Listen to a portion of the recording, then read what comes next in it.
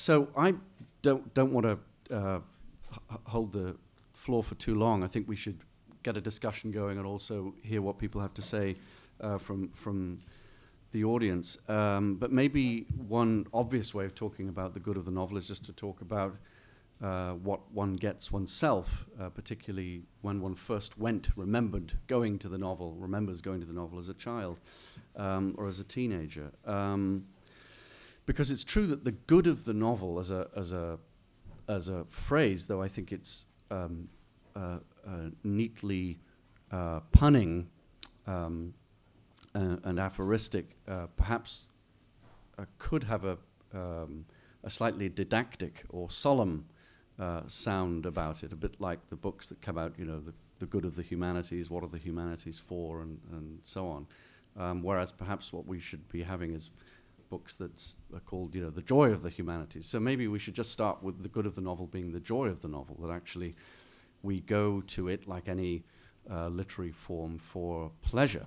The pleasure, one of the pleasures it brought me when I was growing up was a great experience of freedom.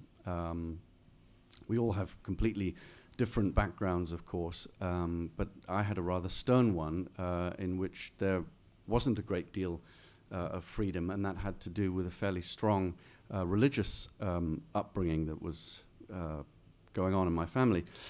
And I distinctly remember an experience as a teenager of realizing when I was reading a novel that it was an area of freedom because anybody could be represented thinking anything.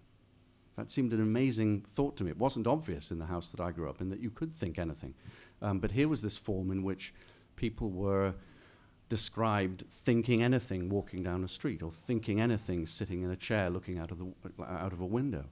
And even as a teenager, I could see that was going to be in some potential struggle with, say, by and large, a biblical injunction not to think anything. I think that the most anti-novelistic thing in the whole Bible is when Jesus says to look on a woman adulterously is to commit the act, right? That's a profoundly unnovelistic statement, and it was just amazing to me that as I say, when I was growing up, that I could see that anything mentally was describable. And I suppose one of the things I've written about from time to time is the inherent secularism of this largely comic form. If you think about it, there are very few outright tragic novelists in the history of the novel. They don't come to mind, really, certainly in the English novel. And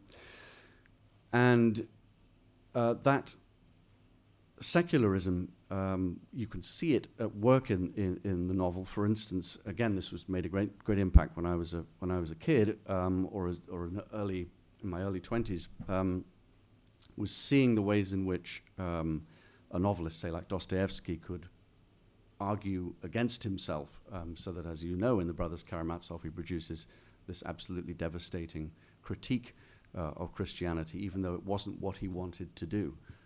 It's quite clear about that when he writes to his publisher and says, I think this has got away from me. I want it to reinforce a Christian vision, but I fear that the strongest thing in it is Ivan Karamazov's complaint against God. Again, that actually had a direct personal impact on me, in the sense that I think I began a movement away from whatever religious faith I had, based on a reading of Ivan Karamazov's The Legend of the Grand Inquisitor. Exactly what Dostoevsky didn't want to happen had happened in my case, and has probably happened in countless other cases too. So that's just a small personal way of talking about this particular zone of freedom, and I think that's quite important nowadays, when in the last 10 years we've had a revival of discourses on both sides, religious and anti-religious, that's to say new atheism and various forms of evangelicalism or fundamentalism, which are intent on pinning us down into positions, right? So you have to be locked into your particular position, and this is supposedly what you believe. And it seems to me that most of us aren't like that. And the novel, again, because it's a narrative form, is very skilled at showing that our mental lives are full of intermittence, contradiction, doubt, positives turning into negatives and back again. That's how we actually live. I think our mental lives are as Virginia Woolf suggested, a sort of flickering, intermittent affair. And this is something, again, that I think the novel as a form can perhaps uniquely, going back to what Ray was saying, something the novel does best, or it alone can do. It's a quality that I'm grateful for, though perhaps it's also true we haven't yet had the great novel that deals with atheism and fundamentalism. Perhaps it's coming.